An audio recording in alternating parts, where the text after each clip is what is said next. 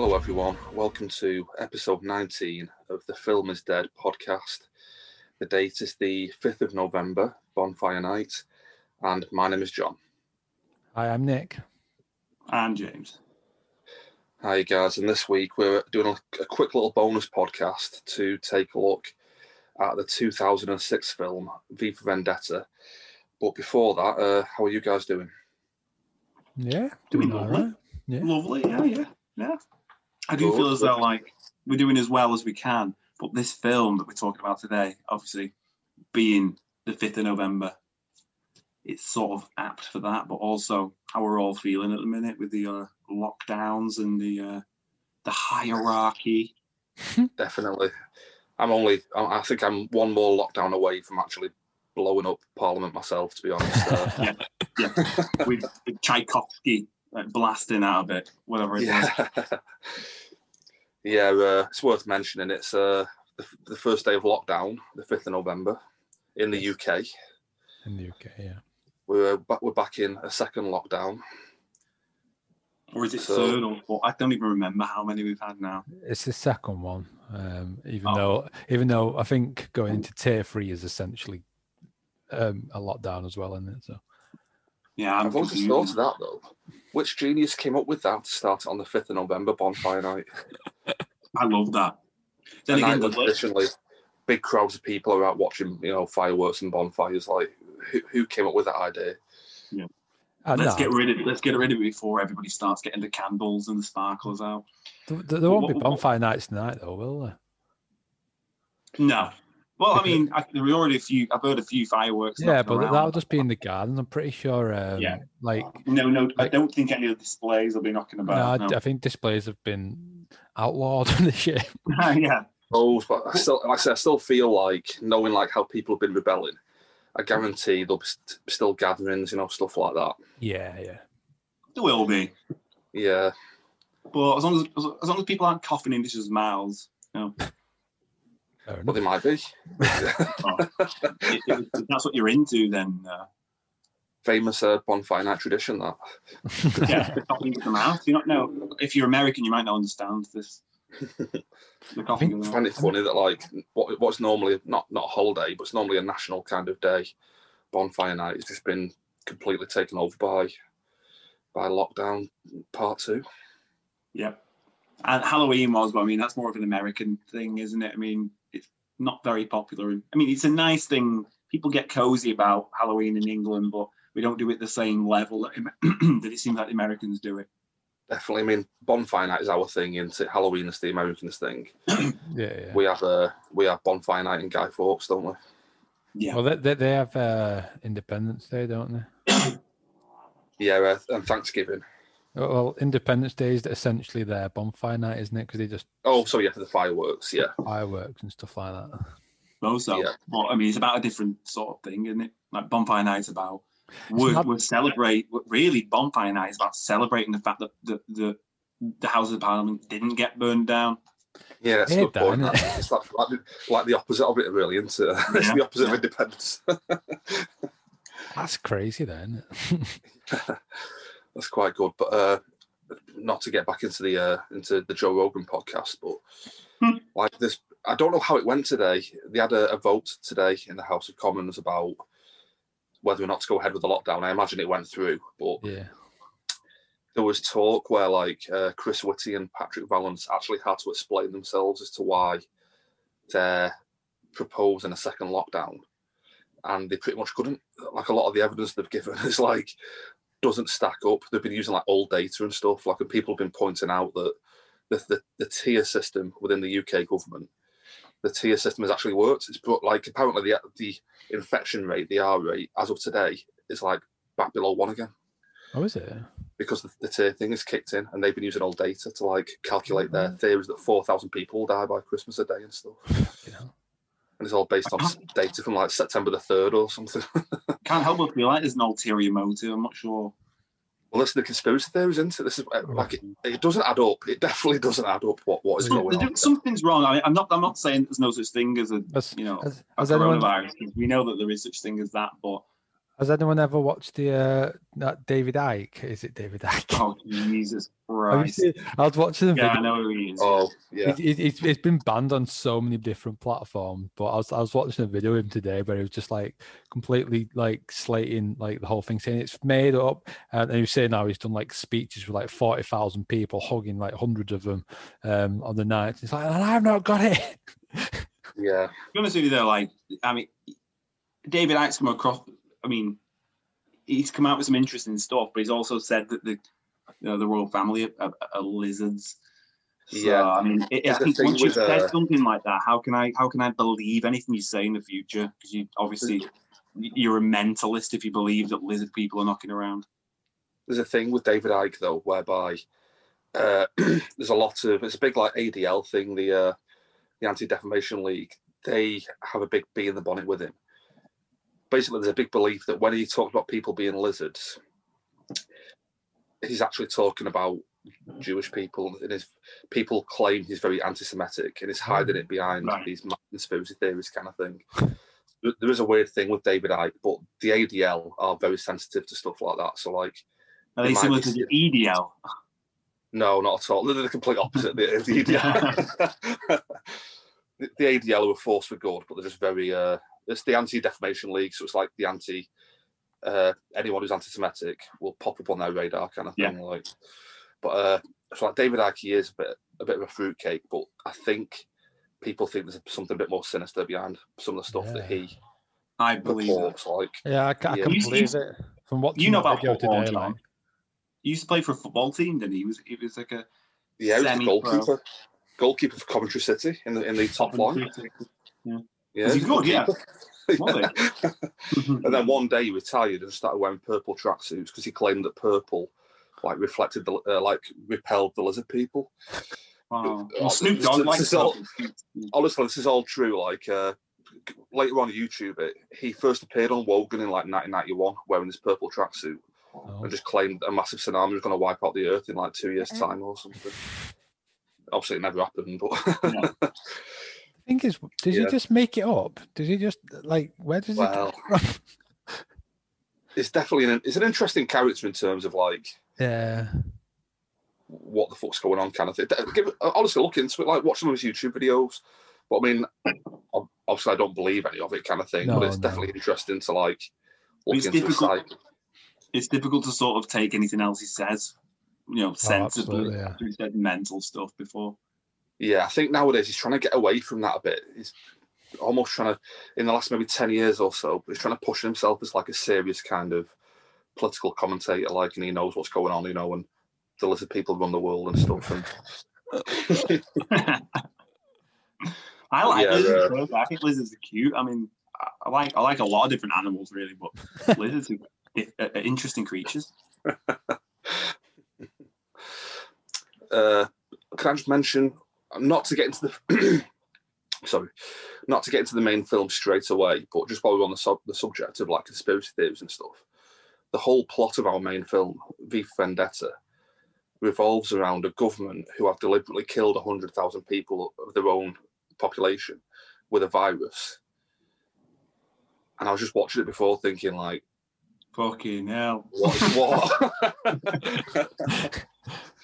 And they have curfews, all these things. I was just like, That was so scary as well. And they was like, you're out a bit late, aren't you, love? Oh, God, yeah. Yeah. So we'll get back to that. But yeah, just remind me of that if we don't talk about it later. There's a lot of coincidences with stuff like that. Yeah. There are no coincidences. Oh, very good. Yeah, another little film quote, I like that. You remember that, John? Remember that, yeah. So it's lockdown eve. One thing that has happened today, the American election. Oh, yeah. As at the time of recording, we don't know yet who's won it. It will be Joe Biden, though, I'm pretty sure now. Really? Do you think? Oh, yeah, I think he will win now. He's got all the fraudulent postal votes to come in. What's worse? I mean, is Trump or Biden worse? I mean, Trump's obviously, you can't get much worse, can you? So he's terrible. I think like another 4 years with him as president. A cartoon character. I don't think the world can take it. I really don't. I'm really not a fan of either. Like, I wouldn't pick it up. Bernie Sanders, if you want a president, get Bernie Sanders back. I know he never gets nominated, but he's a great guy. But yeah, I'm not a fan. I mean, Joe Biden in 2 weeks. What date are we on? The 5th of November. In less than 2 weeks, Joe Biden turned 78. Fair enough. Look at how in 4 years' time, he'll be 82.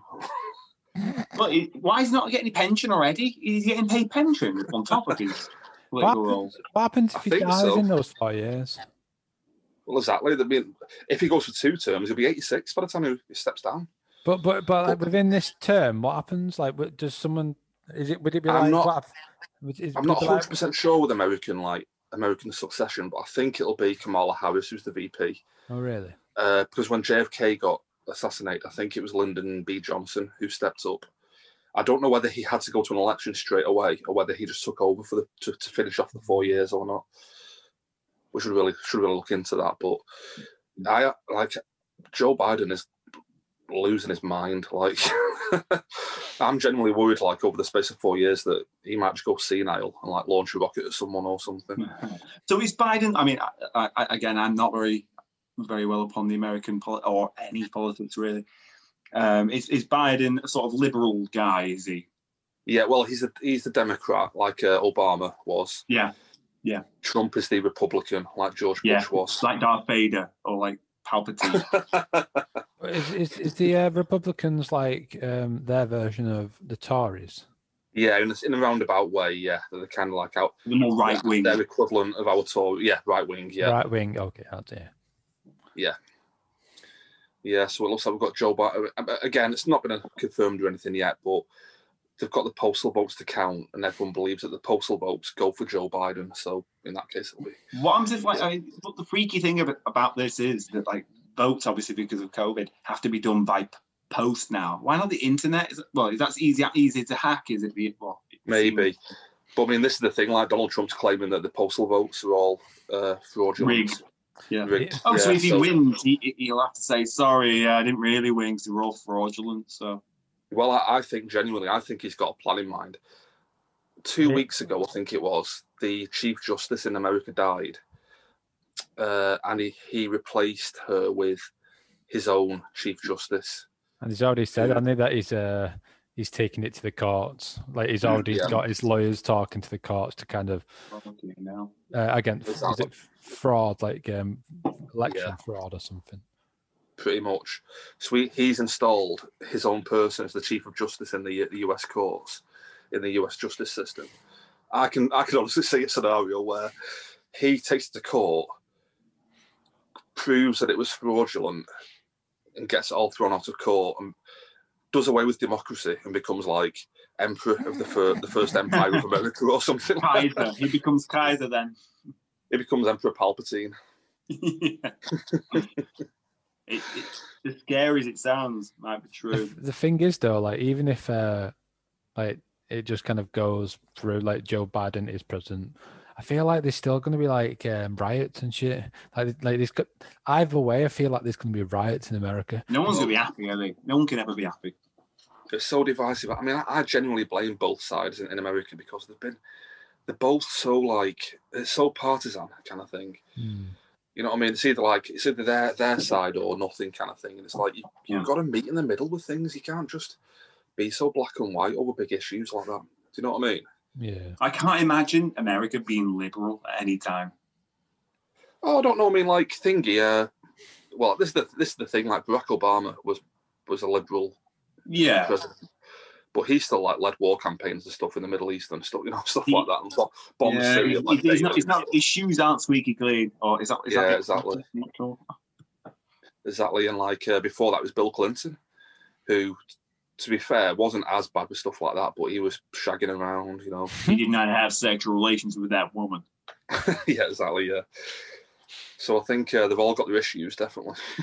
Haven't we all, though, John? Exactly. Like a metaphor for humanity. Yeah. I just feel like liberals have got more on it. They're on the side of the working man a little bit more. I think that's fair to say. In the UK, they always have been. I think the UK definitely. I don't know about Barack Obama though, and Joe Biden. Not sure them two have ever worked a day in their life before, but I know that Barack was a lawyer and stuff like that. But Posh. They're both posh bastards, aren't they? This is what I mean. Yeah, they haven't got much in common with the. I think this is what genuinely why people like George Bush and Donald Trump get voted in, because people who your more common working class people, they'll see people like that and think, oh, I could have a beer with them. I could have a beer with them and have a laugh, and that's why I'm going to vote for them. Do you know what I mean? Well, Nigel Farage tried that same thing, didn't he? Exactly. When in reality, people like Nigel Farage and Donald Trump and George Bush wouldn't be seen dead talking to them, having a drink with those people. Yeah. they don't give a people think that, you know about what I mean? working class people, do they? Exactly, yeah. But people think like, oh, that's a man I could have a beer with and have a laugh with, and it's like, no, you really couldn't. Like I said, I'm not massively political, but I do think that if you're a Tory person, you should be rich. It depends. Again, like with the Tory thing, they've got a big backing in the military services as well. So if you've been in the military at any point, or the Navy or the Army, you find that they have lots of support there as well. Oh, because you served again. That's probably why they like it. But yeah, you know what I mean. It all depends on your background, I think. Like when I was younger, I was very, I was a big Labour supporter. Yeah. And growing up, like my granddad was a miner, worked as a miner kind of thing. So I come from like a mining family kind of thing. Yeah. So of course, I would vote for Labour kind of thing. But where did your history come from, John? Like, where do you herald? My mum's side is Polish. And it was my mum's dad who was a miner, but he was born in England, but it was his dad who was Polish. Right. And my dad's side's just from Manchester somewhere. That's all I know. I like that. I like the programme Who Do You Think You Are on TV. Yeah. Where are you two from? Like hereditary wise? Where are you from, Nick? Me. So Irish on my dad's side. And then pretty much pure English on the other side. But I say that. I think during World War One, one of my grandparents around that era was German. Mein Führer. So, it was World War One. So. Sorry, Mein Kaiser. But yeah, so I've got a bit of variation, I suppose. Yeah, I like that. What about you? Jimbo? I think basically English, Irish, and Scotland and Wales. That's basically where all my family come from. Oh, you see, you're very British. Yeah. But the family from my dad's side lived in Warrington, where I'm from, for like over 100 years. So my dad's side of the family lived here, the same place where I'm from now, like for 100 years, and then like my other side of the family is like from Ireland and Scotland and a place like that. But interesting. Not moved very far, and my genetic gene pool must be very small. It's probably why I've got like 2 dicks. Like pure one. I don't know why I've got. I used to think everybody had two of them. I'll just mention a couple of other quick things, if that's okay. I had the day off work today, like last minute, because we found out we were in lockdown. So I thought, right, before lockdown, I've got a load of shit I want to get done. I've had to pay for my PS5 and my Xbox Series X. So what's happening? Are they getting delivered to your door? Like, when are they knocking about? Well, we spoke about it last week, didn't we? But I found out over the weekend that I would have to, because of lockdown, I would have to go into game this week and pay for them both physically now. And then the Xbox comes out next Tuesday. They're going to literally open the store on the day. You just turn up with a raffle ticket and pick up your console and walk off, kind of thing. Yeah. And it's a week later on the 19th, they're doing the same for the PS5. So I went today, paid for both of them, got that out of the way. They actually had the Xbox console in front of me and they bagged it up and stuff. Yeah. And I was just like, oh, can I just take it now? And they were like, no. What? Are you telling me that they've actually got consoles out and they've not been released yet? Yeah, they've got the consoles in store, yeah. So some guy who works in a game shop has 100%... Are any games out yet for it? Well, that's what I'm going on to. After that, I heard from John. Someone must have played them. Oh, sorry. Sorry, someone must have played them in the game shop or whatever. Well, this is the funny thing. I'll explain to you now. Like after that, I just had a message from John. John was like, "Oh, I'm going to Manchester. Do you fancy?" Because he knew I was off today. Like he said, "Oh, do you fancy just meeting us?" I was like, "Oh yeah, nice." So I just shot off to Manchester to go and have a. I went to have a pizza with John and stuff, and I had a catch up. Did a bit of shopping, but while I was there, I picked up Watchdog Legions. You know, the new Watch Dogs. Oh, that looks class. That. Yeah. But the thing is, this is what they're doing now for next gen for the Xbox. It's a thing called Smart Delivery, and basically, I've bought the Xbox One version. But I don't know if you can see that there. It's also the Xbox Series X version. Right, okay. See the little X in the corner there. Yeah. So I put that into my new Xbox next week, and it downloads the next gen version onto your console. Very nice. That's so what it's similar. doing. In some ways, it's similar to the way Grand Theft Auto 5 got released cross-platform in the way that it was on PlayStation 3 and Xbox 360. Yeah. And then when the new Xbox, you had to buy the game again. No, didn't you? Remember? That's it. Yeah, you buy it once and that's it, kind of thing. Yeah. So they're doing that for like Watch Dogs, basically all the games. Assassin's Creed, the new one, the new Call of Duty. On the Xbox, you just buy the one version, and it'll work on either the Xbox One or the next gen platform. Oh, nice. This is gonna happen, but can you imagine when this happened? When Bethesda realised this, and they're like, "What? We can't sell Skyrim again on every single platform." Ever. Yeah, they'll demand that they can keep releasing it. yeah.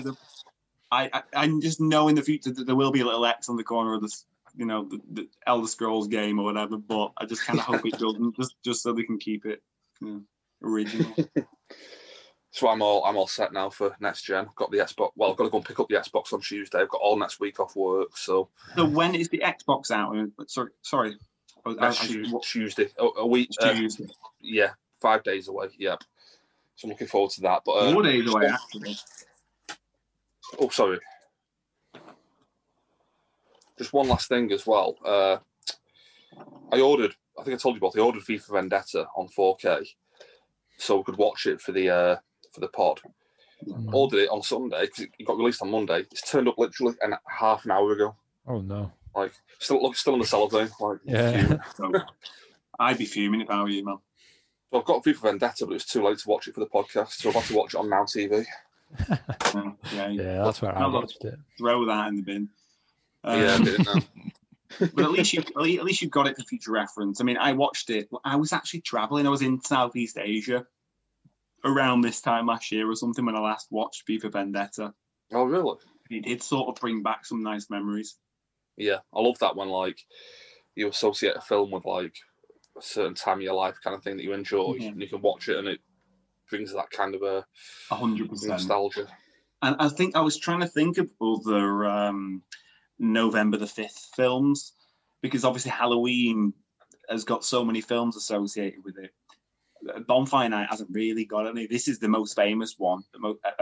It's world famous now because of Anonymous and stuff for using the mask as the they've adopted it. Mascot in a way. Is that a real? Is that a pun? I don't know. Can they get away with that? They'll have that. Yeah. That Are you having that as a pun? Okay, cool. Right, we can write that one down. But yeah, there's not really been very many 5th of November films. I mean, obviously you've got the Guy Fawkes stuff, and I think a TV series a couple of years ago on BBC was about Guy Fawkes, and about this sort of stuff. But we're missing out, I think. I agree. I was literally thinking the same thing before. I was thinking like, hopefully every year now we can do like a Halloween special kind of thing. Mm-hmm. Got loads of horror films to watch for Halloween. But I was thinking like, we can't really do a Bonfire Night film every year because what else is there? There's nothing out there, is there? Yeah. I'll have to look into that, see if there actually is any other Bonfire Night film. Like some guy gets thrown on a fire, and they think he's the Guy Fawkes that they throw on the fire, and sorry, it's actually. You could maybe call Wicker Man Bonfire Night. Yeah. It could be a Wicker Man-esque thing, then yeah. Or it could be maybe we get like a Donald Trump version, or like a like an effigy. Like an effigy to burn. I just googled it. The yeah. I googled Bonfire Night films, and it's dead funny. Like I don't know if you can see that, but the two films that it mentions are V for Vendetta and Wicker Man. Oh, right.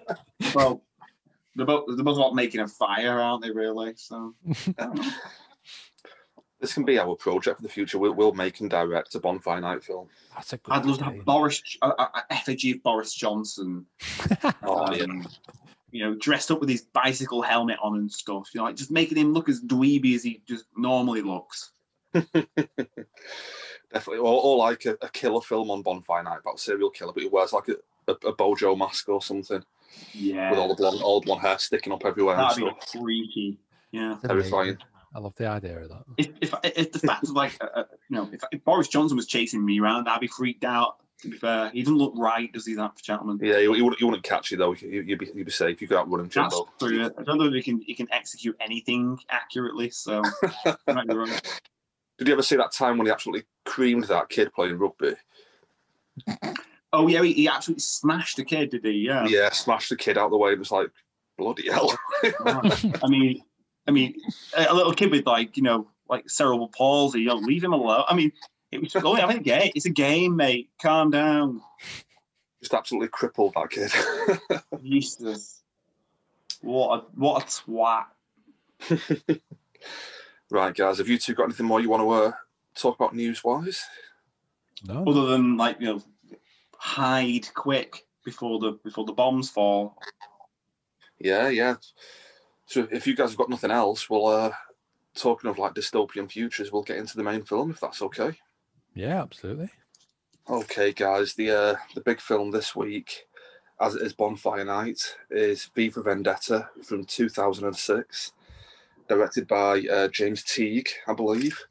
Nick, have you got a synopsis? Yeah. It's James McTeague, by the way. Oh, sorry, McTeague. In the future British tyranny, a shadowy freedom fighter known only by the alias of V plots to overthrow it with the help of a young woman. Okay, here's a clip. Voila! In view, a humble vaudevillian veteran, cast vicariously as both victim and villain by the vicissitudes of fate. This visage, no mere veneer of vanity, is a vestige of the vox populi, now vacant, vanished. However, this valorous visitation of a bygone vexation stands vivified, and has vowed to vanquish these venal and virulent vermin, vanguarding vice and vouchsafing the violently vicious and voracious violation of volition.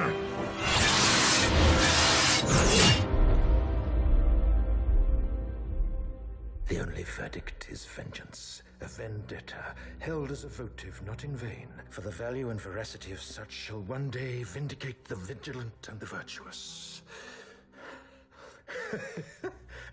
Verily, this vichyssoise of verbiage veers most verbose, so let me simply add that it's my very good honor to meet you, and you may call me V.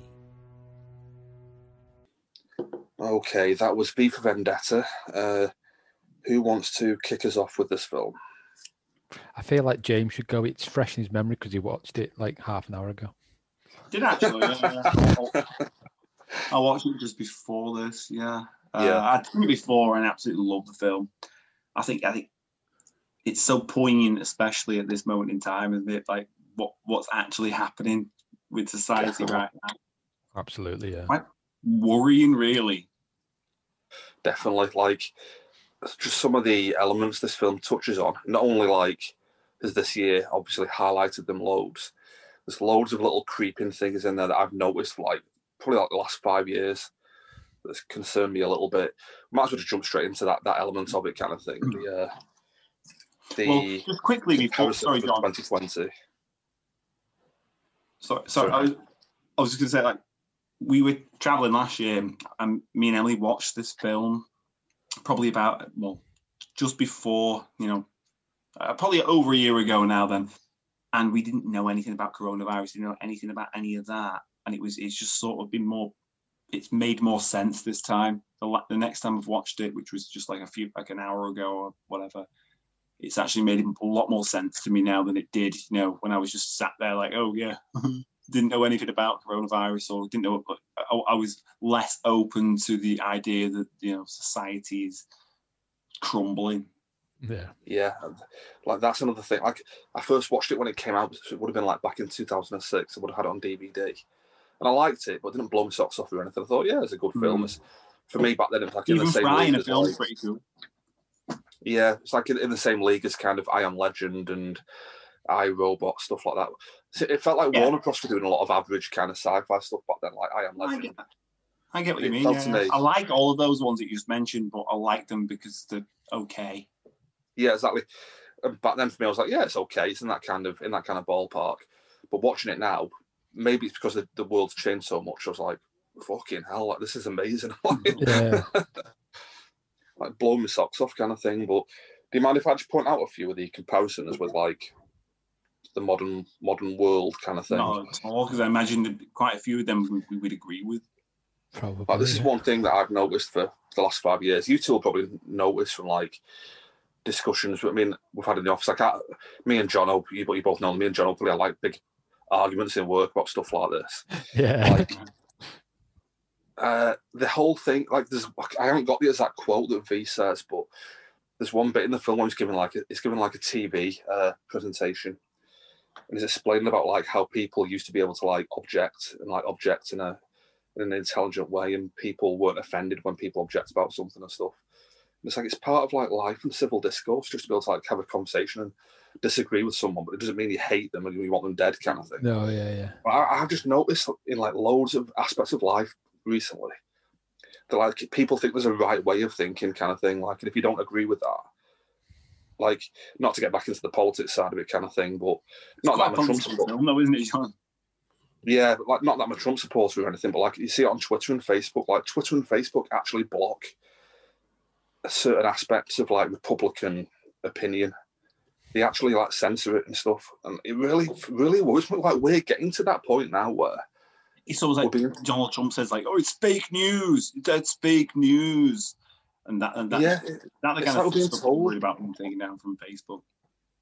Yeah, you're being told what to think, like, and if you object against it, you're an idiot and stuff, and it's just like, I think this film really like hammers that point home, like just stuff like that, and the whole thing of like the first thing I noticed, I mentioned to you both before, it starts off with Natalie Portman going out after curfew kind of thing.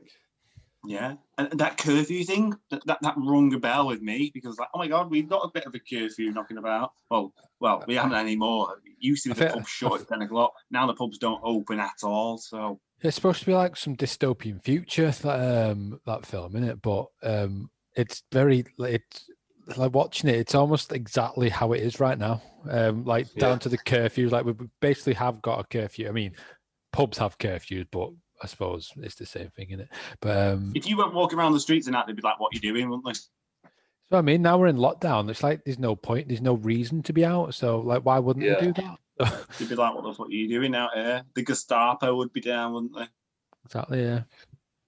And like going off the back of that curfew bit, I think it's that Creedy, I think he's called, one of the bad government guys, mentions about we've quarantined the Bailey area, and it's like quarantine, like again the language they're using and stuff, like it's just like words that we're using, and it said epidemic at one point, didn't it? On the screen, it was like epidemic, like Obviously, these are words that we've known before, and these things will obviously have happened before, but it just seems so much more poignant now because we can relate to it a lot more. Definitely.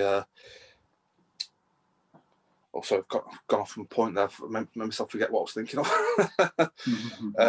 Like I said, the quarantined language. V is wearing a mask. He's ahead of the times. Oh God, yeah, absolutely. Very good, very good job. He's not catching any coronavirus. No. Although there is that one scene where Natalie Portman kisses him on the mask. Yeah. Incredibly hot scene. Who else has kissed that mask though in the past? Someone else. I hope he washed it. Yeah, exactly. Hope he washed it down afterwards. Doused it in like some sort of chemical. But like the big one for me that really drove it home was like, obviously there's a load of conspiracy theories now about coronavirus kind of thing being a man-made thing and all this. Yeah. And it all just sounds like absolute rubbish. They say it in this film, don't they? They say it was man-made, don't they? Yeah, like this is the thing when when you watch something like that, you're like, oh, this is getting a bit too close to home now. the good police investigator Finch at one point talks to his played by colleague. Christopher Rea. Oh, is that Chris Rea? Chris Rea, I think it is, yeah. The singer, Chris Rea. Oh, no, I'm saying that Stephen Rea, sorry. Oh, Stephen Rea. That's where I'm from, yeah. I was trying to think. I was trying to think where I've seen him, and it's. I think he was in Interview with a Vampire. He might have been. He reminded me with a name. We'll just double Stephen check Rea, now. Yeah. I'm just an Irish bloke. Doing a fact check. The Irish bloke. Yeah. I'm sure he was in Interview with a Vampire. And how brilliant was Stephen Fry's character? And I feel as though Stephen Fry's character actually mirrored his own life to quite a strong degree as well. Yeah, definitely. The Stephen Fry character, like you said, it's like a metaphor for his own life. Yeah. The whole thing of being he like... was gay in the film as well. And he obviously had a taste for, having all these nice things. He was a rich guy. He was a TV show host. And he did the joke about the Prime Minister. What is he supposed to be the Prime Minister at the time? The guy who looks like Nigel Farage. I think there's a lot more dictatorship in it. Yeah, I was going to say, I feel like going back to what John was saying before about Trump becoming an emperor. I think it was kind of along them lines. Yeah, definitely. Stephen Fry's character took the piss out of the leader of the country or whatever it was, and then he got killed. But I thought that's quite interesting.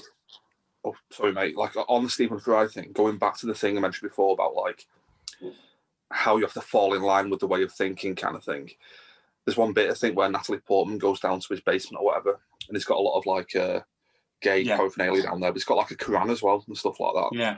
Well, that's the reason why he was killed. Apparently. Yeah.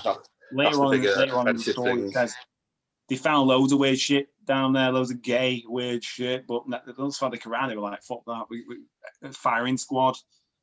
But again, like I think Natalie Portman says to him, like, "What, you're Muslim or whatever?" And it's like, "No, it's just a beautiful book. I'll just keep it for the artwork and stuff." It's like exactly. And the poetry within that book, I can enjoy that poetry just because I'm not of that religion, sort of thing. Yeah, you don't have to be.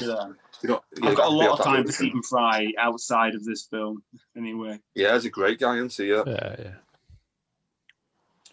But like, we're going back to that police chief, that Finch guy. He says to his colleague at one point, "If I was to tell you something like our government could have possibly killed 100,000 of their own people with a virus intentionally, like, would you want to know?" kind of thing. And that's the one bit where you're like, that doesn't mirror our own world. We've only killed 50,000 so far. not 100,000 yet. So when we get there, they've got it wrong. They've got it wrong. Then again, apparently this film is supposed to be set in 2028, not 2020. So yeah, so give it 8 years. Got a few years, yeah. Yeah, I know it starts in the 2020s, isn't it? Yeah, late 2020. Yeah. So what you're saying that like this year is not even the worst of it. It's going to get much, much worse over the next 8 years. This is the beginning, apparently, Nicholas. So we're going to stay in lockdown for the next 8 years. And can't wait for that. By the time it's 2028, there's actually going to be curfews where we will walk into an alley and get jumped. But again, I'm obviously getting myself way too worried about this. But like the thing I mentioned before about like the death of democracy kind of thing, this is how this kind of thing happens. Like right now, what's happening in America with like this election is almost highlighting why democracy doesn't work. Or democracy in its current form doesn't work. Yeah. This is how we're going to end up with like a dictatorship. It's not a true democracy, is it? No, like this is how we're going to end up with like this high chancellor guy running the country. Palpatine. Yeah. I wouldn't be surprised. I mean, I'd be so happy if I'm wrong about this, but Donald Trump is still going to be the president of the USA. Did he say he's still going to be? I think so. No, I think he'll definitely lose now. I hope so. I think by January he'll be gone. He'll go back to doing The Apprentice. That's only if he. That's only if he actually decides to actually leave. I'm pretty sure he'd put up a fight. I guarantee, like, he would have to be forcibly removed by like the armies or something. I'm just being hopeful here that that's what's going to happen. Like I say, I kind of mentioned before my idea of like a worst case scenario, but I'm just hoping it doesn't come to that kind of thing. Oh, that's funny that though. But no, I think this film definitely touches upon a lot of those little bits, doesn't it? Yeah, definitely. Like it's just so prevalent. What do they call it? It's like the St. Mary's virus or something like that. Oh, I can't think now. It's the Saints something virus, and that's a virus that's going on in America at the time of the V for Vendetta's timeline supposed to be happening. I thought it was quite interesting though, and it seemed to like strike a chord with people again. But I've noticed that it's not on any, it's not on Netflix. It used to be on Netflix, and it used to be on Amazon. It is still on Amazon, but you have to buy it. But it used to be on Netflix, and it used to be on Amazon for free. I'm sure of that. But now, obviously, it's not. So on Now TV at the moment. Yeah. Never tried Now TV. Don't know how it works. It's quite good Now TV. Like it does have a lot of decent films in there, to be honest. You like Sky or something? Isn't it? Yeah, pretty much Sky Movies. Yeah. Just mention, I like the fact that like V is a big fan of alliteration. He has a couple of speeches where like every single word starts with a V. He does, yeah. I should have really made a note of that, but I know. I wish I could just roll one off, but it was more like alliteration, wasn't it? The way he just absolutely inundated.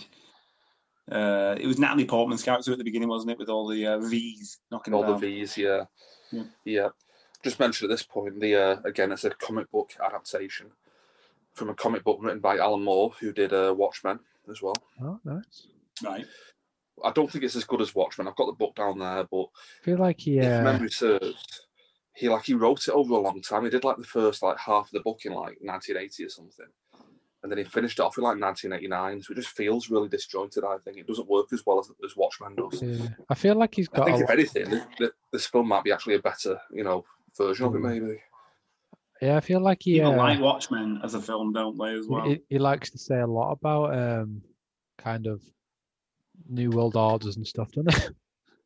Like modern politics, from 40. He's writing it 40 years ago, but it's so relevant today, kind of thing. Like. It's very political, all of his stories, aren't they? Yeah, I wasn't about like Judge Dredd last time, but like I think Judge Dredd has a similar sort of thing, didn't it? It was a remake, but it had kind of a lot of poignant points within it. Yeah, like modern society and stuff like that kind of thing. Yeah. And the hierarchy. Yeah, the way it's run kind of thing. Yeah, that's where we'll get to. Like if Trump stays in power, he'll have he already appointed that chief justice the other week. He'll appoint judges to like execute people on the street. It's like the MTV film with I can't remember his name now, but it's Idiocracy. Have you seen that film, the MTV one? And it's absolutely class. It's what the hell is that guy's name? Terry Crews is the president of America. Oh, I think you've told me about that. Yeah, absolutely. I've not seen it. It's so believable. That's the scary thing about it. Just on the Alan Moore thing as well, like this film actually reminds me of the Watchmen film at points. Like the fighting at the end. There's one scene where V faces off with Creedy and his men, and there's like 12 of them. Yeah. He's got the little like they're called size, the little forks kind of thing, with the prong through the middle.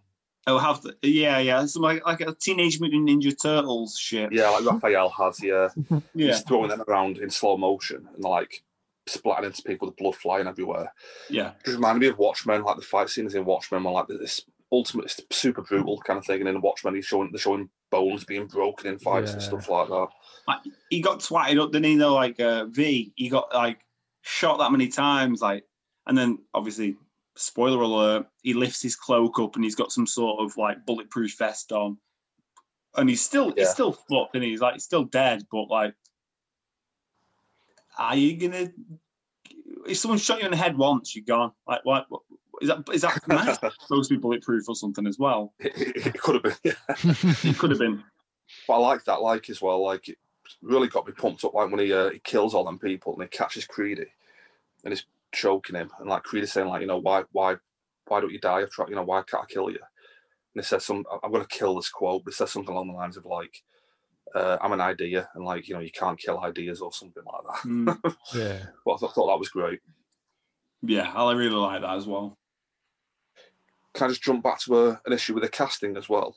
No, go on. Do you guys know that, like, Hugo? We didn't mention, but Hugo Weaving is the voice and the body actor for V. Yeah. But they actually started filming with James Purefoy playing the part. Who? You'll know him, Nick, from the TV show The Following. He played the serial killer in series 1. Okay. Remember that? No, I've not. The TV show with Do you know, Kevin Bacon. The thing is, I actually, like, it was just the other day I got reminded of that show. And I don't remember it at all, I'm afraid. But I do remember I watched it, though. Well, the bad guy in that serial killer was the original body and voice actor for V, and he quit after 6 weeks. And I think the official verdict is he blamed the mask. He just couldn't work with the mask on or something. But James Purefoy since has said, like, that wasn't the reason, but he won't tell anyone why. Yeah. Why he quit or got fired, kind of thing. So they went back to, obviously, Jimbo, you mentioned before that the Wachowskis were heavily involved. Yeah. So they must have just gone back to their main man, Hugo Weaving, got him involved. Say, look, you used to be Agent Smith. Agent Smith was pretty creepy. Would you mind coming back for my thing? Do the same thing again. Yeah. But, one other thing as well, I keep on forgetting tonight what I'm meant to be talking about. It's a hard time for all of us. Oh, John. sorry. That's it, sorry. There's actually shots in this film, though, where when you're seeing V doing stuff, it's not actually Hugo Weaving, it's James Purefoy. Oh, really? He's actually under the suit, like, so, dubbed it over with Hugo. So we did actually do the they shot a few scenes which they kept. I think it might actually be more than even think. It might be about half of the film or something, because they filmed for 6 weeks before he quit. So, like, a film's photography only takes maybe 2 months tops usually, or 3 months to film. And he quit after 6 weeks. So a lot of what you see in the film is actually James Purefoy. Madness, that. I believe. When you quit a film like that, would you get paid at the end of it? Yeah, I don't know. Reckon they get paid like weekly or something like it. Yeah, that's what I mean. Like, or did he have to sign something at the beginning and say, if you quit, if it's 6 weeks in, you get nothing? Possibly, like, or give back what you've already earned or something. And again, like you both mentioned, the Wachowskis were involved. They wrote drafts for this going all the way back to 1995, before they were even famous themselves for doing The Matrix. Yeah. So it's been quite a big part of their lives since before they were going, sort of thing. Yeah. I could definitely see why, with the whole mask wearing aspect to it and stuff. And when you actually watch the film, it looks like The Matrix at points, doesn't it? Yeah. Yeah, no, right.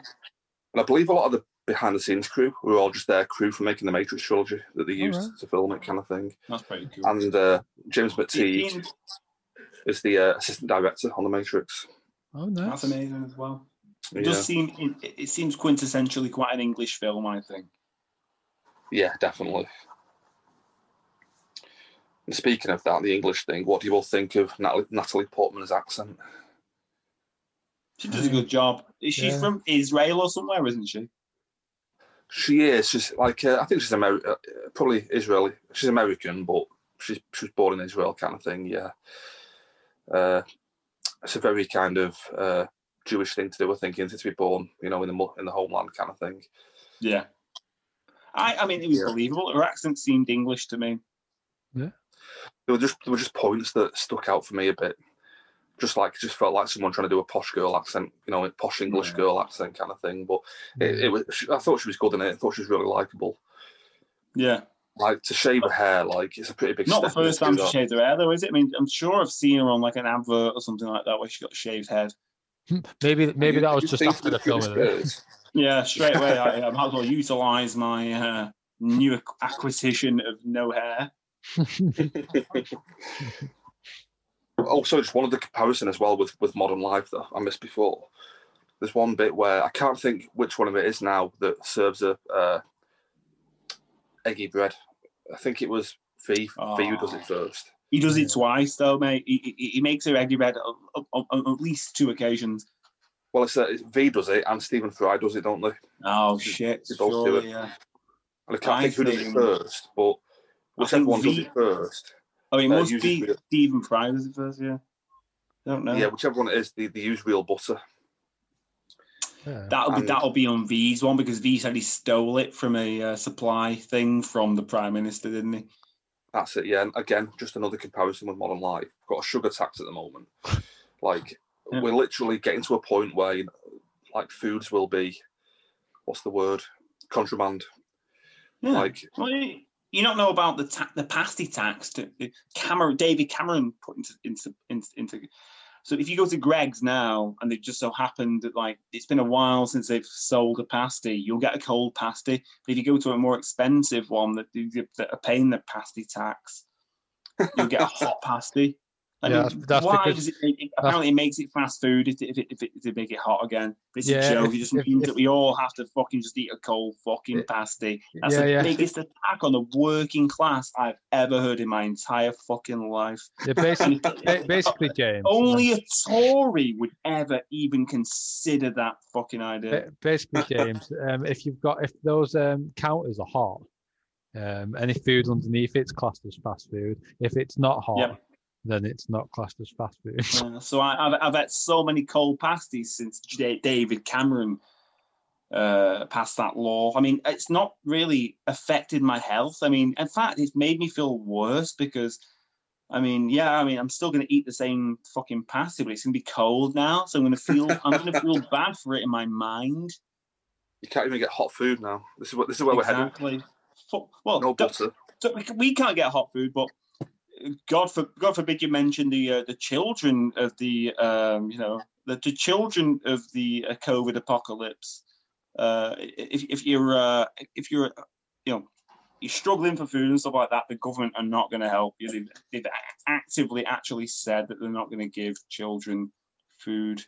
That's fine. We've got Marcus Rashford on the case, so we'll. Marcus Rashford, what an absolute legend this guy! Yeah, he's a good guy, isn't he?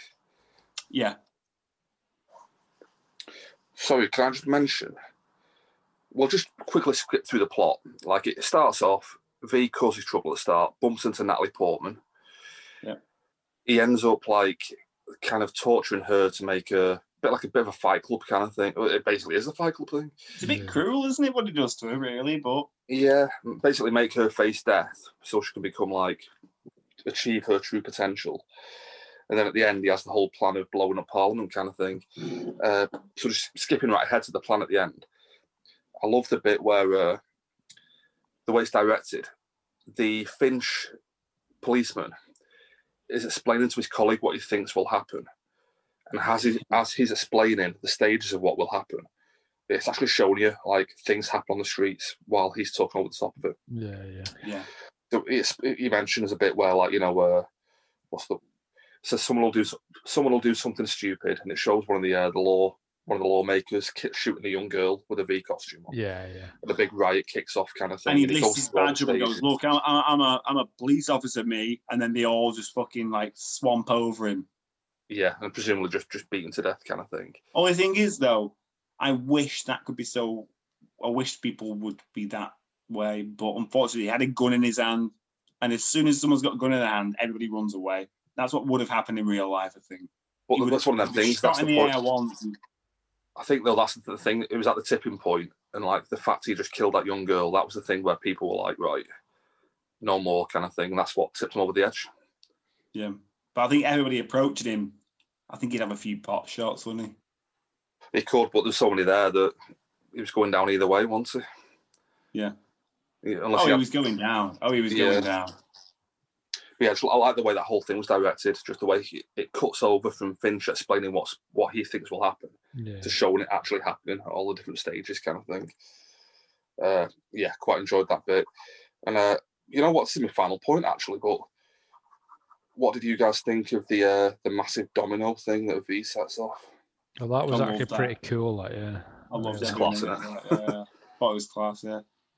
But like, I think it's an amazing visual. I think that actually plays over the bit where Finch is saying like, "This will happen and that'll happen," and it shows the dominoes. It cuts between like riots and the domino effect.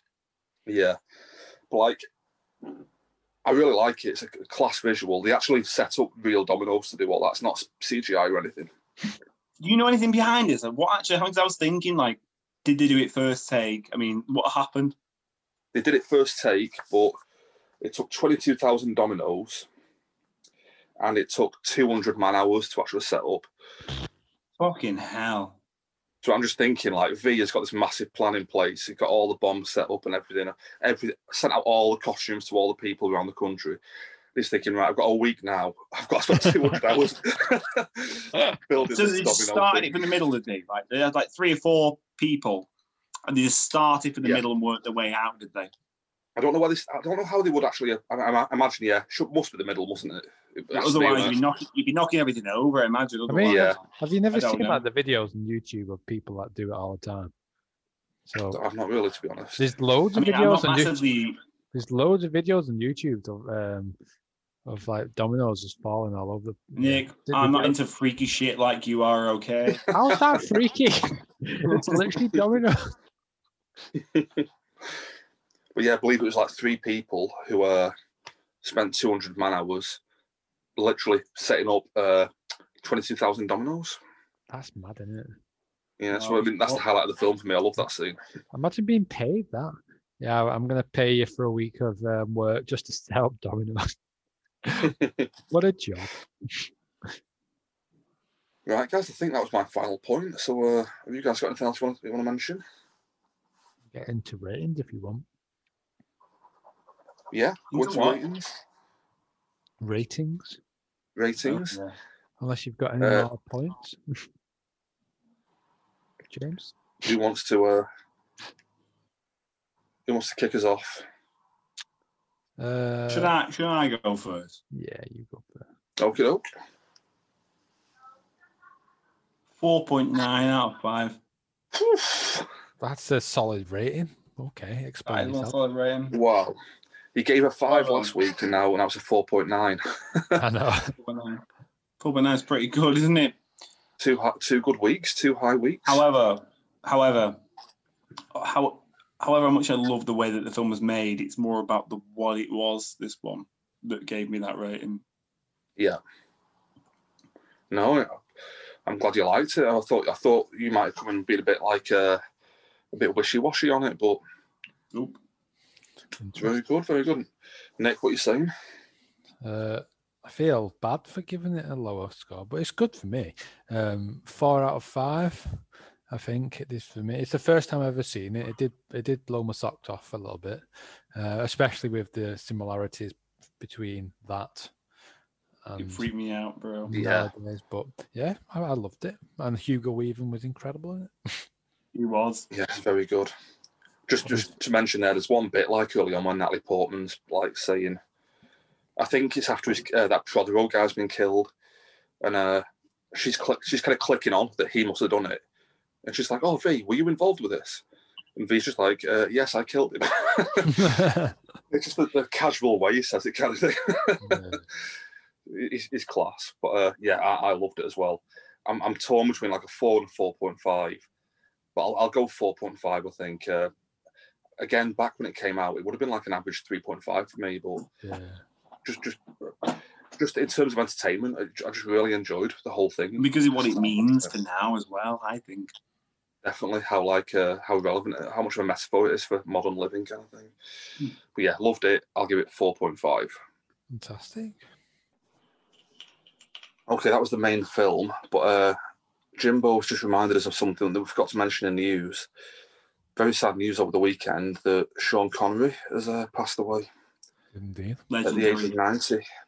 Legendary actor. I'm pretty sure I mentioned him on just the last podcast because I was talking about Indiana Jones.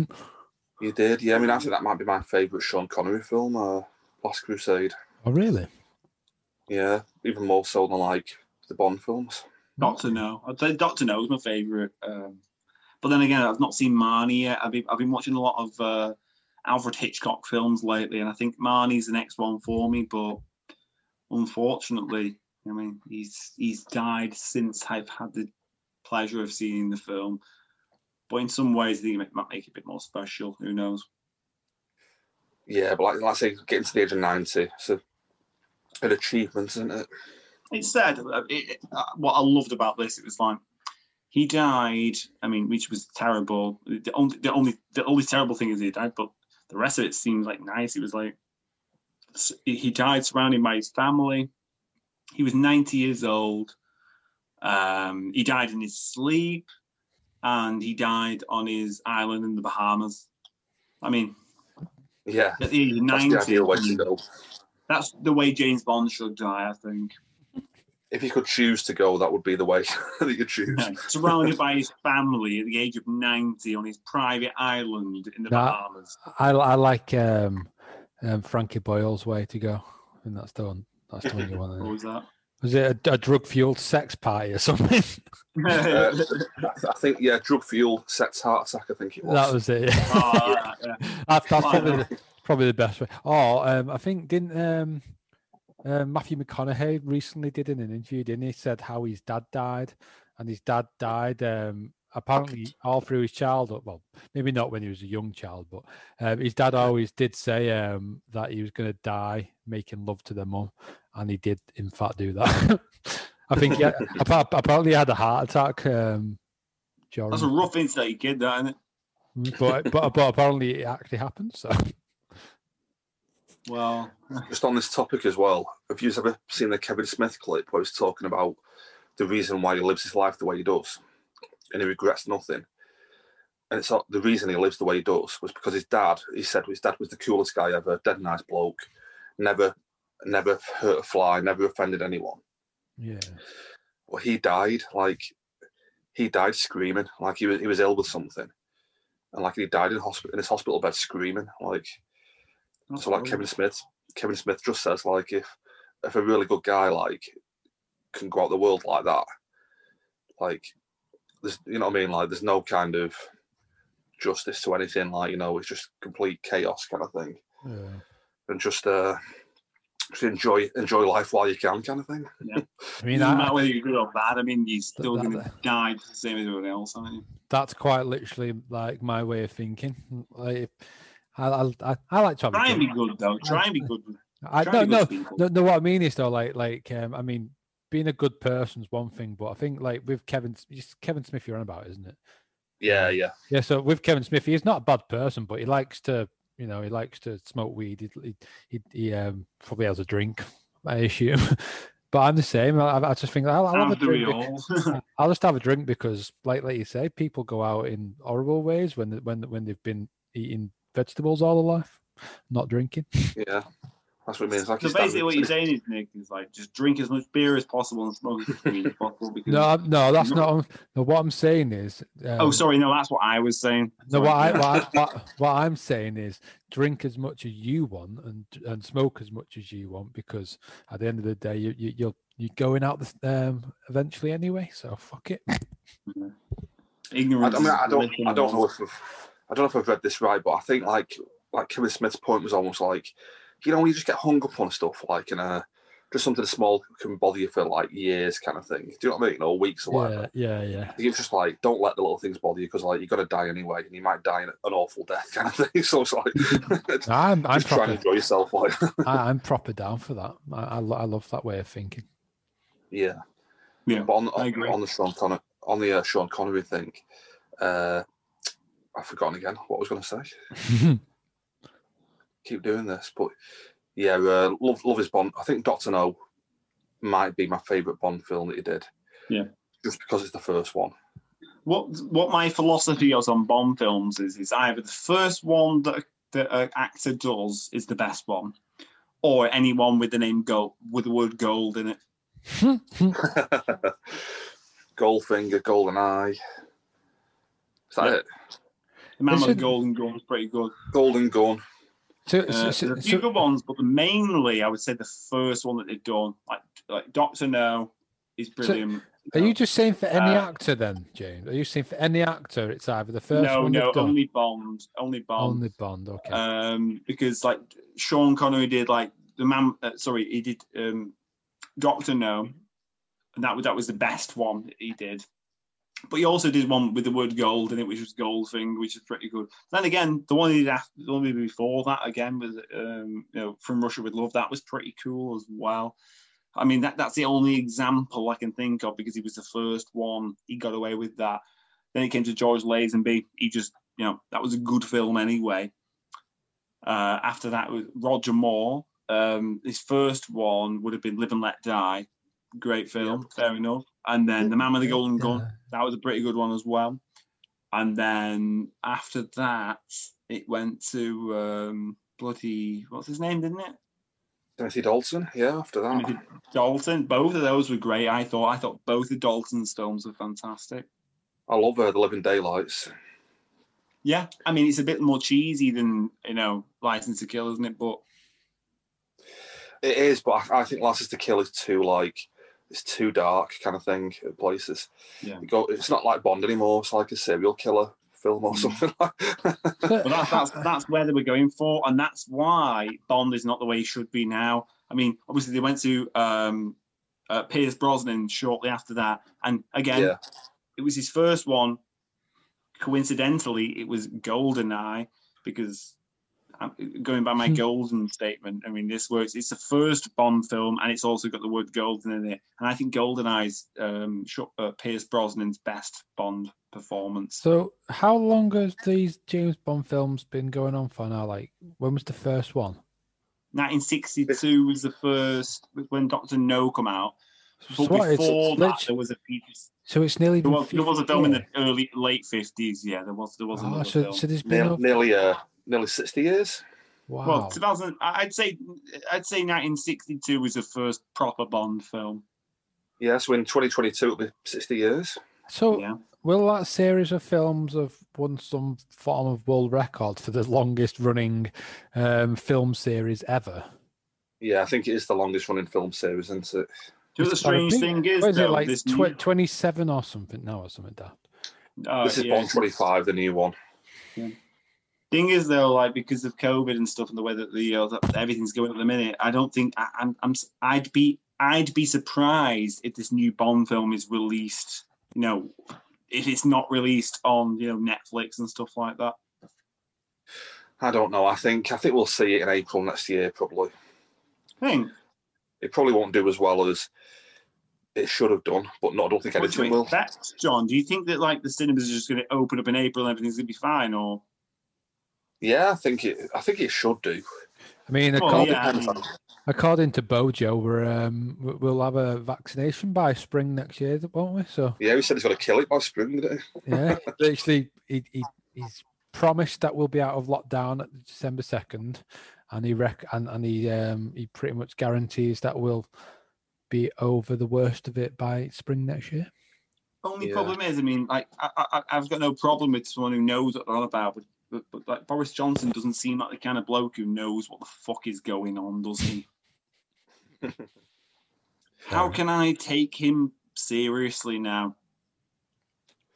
I know. That's a worrying thing, and he's running our country. And it's the same with America. And I'm sure, like, obviously, when Biden gets, assassinated or whatever, and Boris Johnson, Mark II, is just like the president of America again, what we will learn from this? That's my question. But Sean Connery, though, great actor. Yeah. So, yeah, R.I.P. Sean Connery.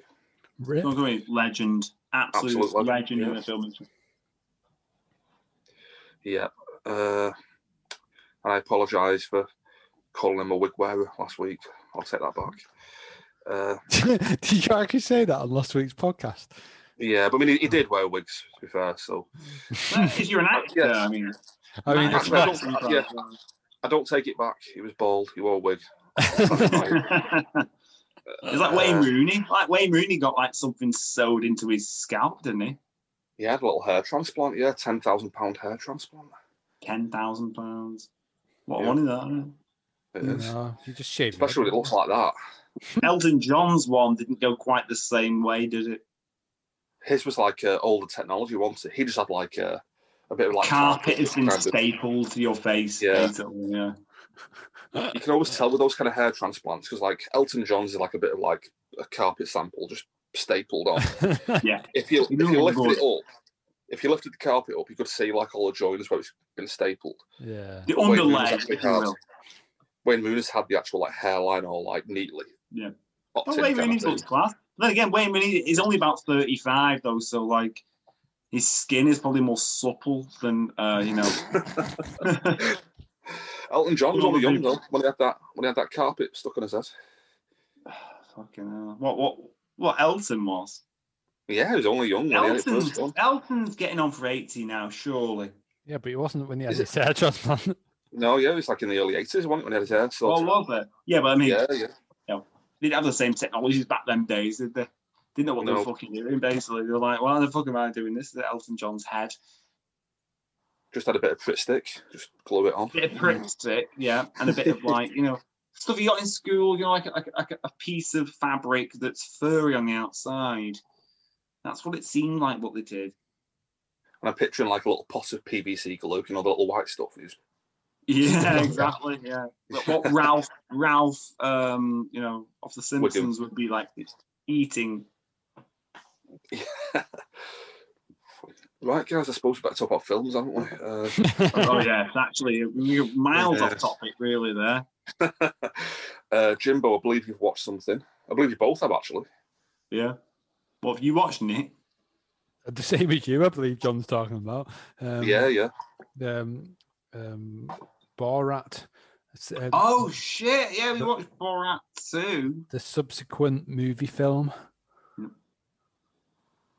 What do you think, Nick? I mean, I really enjoyed it. I might even rate it higher than the first one. I thought. Than Viva Vendetta. No. Oh, right, sorry. Rate it higher than the first Borat movie. Yeah. I'd love to be able to reel off the full title of both movies, but the first one's so mental, isn't it? Like the full name. Yeah, the actual title. But yeah, I was pleasantly surprised. Yeah, I mean, I love his filming style. The whole, kind of going out into real world and putting himself in those fucking mental positions. Have you like read about like the interview with Borat's daughter with is it, no, it's not Mike Pence. It's I think it's Bernie Sanders. No, it's like Trump's lawyer who's featured in the film, and he's basically unzipping his pants for this 15-year-old girl. Well, I say Giuliani, is it? Yeah. Well, I say 15. Trump's yeah, lawyer or something like that. That's it. Yeah, I say 15. Giuliani. I say 15-year-old girl, but I think she is actually of age. But in the film, and to this guy is portrayed as like a underage girl, and he's just unzipping himself, getting ready for some underage loving. Freaky shit.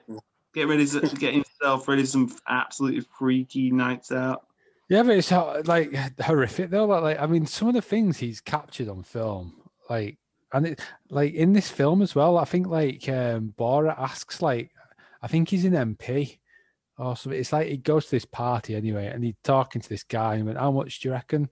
Like, I could sell her for?" Like talking about his daughter, Borat is, and this guy actually says, "Oh, freaking!" Like I can't remember what he says, but he says a price, and like this guy, I don't know if it's like daughters or just even if they're related to him or not, but there's these women behind him, and they just look at him and go, "You're disgusting," and that was real though. That wasn't like acted. That was like real people reacting to Borat asking him this question, and it's mental that he does it. No, he is pretty sick. He is class though, like because he did that. This Is America or whatever it's called last year, didn't he? Yeah, I've not actually seen it. Is it worth watching?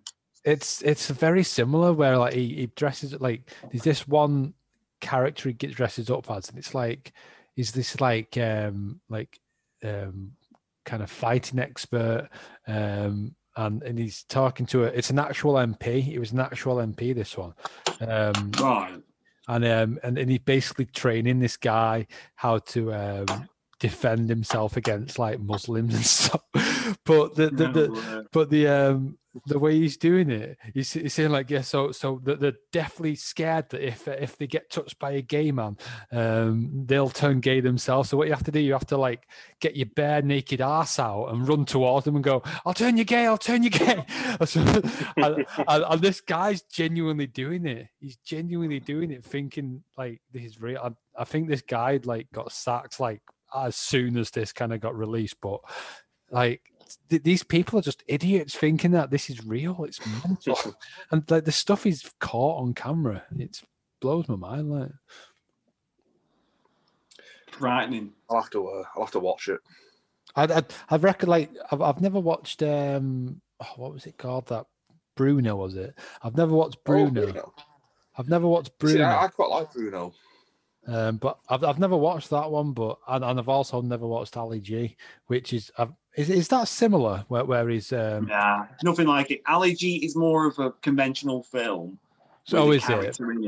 Yeah. So Ali G's worth watching. Nick, you'd like that. Bruno is similar to Borat, but it's not got the same edge to it. But it's worth watching. But that's the same thing. I think it is pretty outrageous though. Like, but it's the same thing. That are, like, shocking. Yeah, Bruno's the same thing though, in it, where like it's real people, like he's getting the kind of reactions from. Yeah. Ali G isn't. Ali G, the film Ali G movie is more like a conventional film. It's nothing to do with that, really. Like The Dictator. I watched that one. That's just. Yeah. I didn't see that one, but I know what it's about. No, but I love it. I think he does an amazing job at it. One of these things that Sacha Baron Cohen was on. He was on a program, this Hollywood Reporter program, talking like Jim Carrey and stuff like that, like really? Big people. If you can go on YouTube and type in Hollywood Reporter, Sacha Baron Cohen. I'm gonna have to watch that one. Actually, I'm interested. It's worth watching because it's so, it's kind of like, I mean, it's inspirational. It's like anybody could do anything sort of thing. Well, this is the thing. His whole thing is that like the reason he does it is because he wants to bring awareness to these kind of discrimination, that anti-Semitic stuff. Well, not even just that though. It's like the reason he did Bruno is because he wants to bring light to the fact that people are so fucking like there's so much Americans are very homophobic, basically. Exactly, there's so much homophobia in the world, and like all of his characters, like obviously Borat's kind of about racism and stuff, and that this is America. That's anti-Semitism as well. That This Is America is also about racism. I think when he does this kind of project, it is about shining a light on a lot of discriminations that are happening mainly in America, because I mean obviously it is prevalent in England as well, but America's so stuck in the dark ages at the moment with still, should I say. America is like the scary country at the minute, isn't it? For the greatest country in the world and the country of freedom or something, it's not very free, is it? Yeah, it's on a bit of a knife edge. Yeah. Sorry, I just went on a bit of a rant then about politics, I suppose. No, I'm totally. I've got a massive sog on over that now. So, have you guys got any other films you want to talk about? Oh, so I recently watched a film. Actually, it was called. Sorry, this is just like on a whim now. His House. It was called. It's actually Netflix original. Netflix, yeah. Have you seen this film? No, but every time I put Netflix on, that advert jumps in my face every time. I was absolutely pleasantly surprised by this film. It's a bit of a horror film. It's supposed to be a bit spooky, but it's also sort of a social commentary, really. Yeah, it's about asylum seekers, isn't it? Yeah, this couple who come from, it looks like it's like an African country or somewhere like that, and there's a lot of war going on. People are shooting each other and stuff like that. It looks like they've just sort of, let's get out of this place. They get away with it. They come over, and it's quite funny. It's got one of the Doctor Who people in it. Matt. Oh, Smith. what's he called? Matt Smith. Matt Smith is in it. Don't hold me to that. It might not be him. It looks like him. I'm pretty sure it is him. And it's highly worth a watch. It's actually kind of poignant as well. It works with what's happening now, and it is a bit of a horror film. There are a couple of freaky moments where you'll be freaked out, but you know what? This is one of the coolest horror films I've seen in so long. It's especially the coolest British horror I've seen in so long. Okay. His House is 100% worth a watch. Would you rate And because it? it's so interested. So powerful at this time in this day and age. What would you rate it? I'd say it's like 4.5 out of 5. Oh, you've been very generous today. I know, you've been chucking the ratings out recently. There was another film, but I can't remember it, so it mustn't be as interesting as His House. So Cool. Okay, guys, that was all for the Bonfire Night special. We'll be back again in a week or two with another podcast. So thanks for listening. Thank you very much. Buongiorno. Bye. Cheers, guys. Cheers. Bye. I hope you enjoyed the show. You can email with any feedback or complaints at don'tspoiltheending@gmail.com, or you can tweet us at DSTE Podcast. Thanks for watching.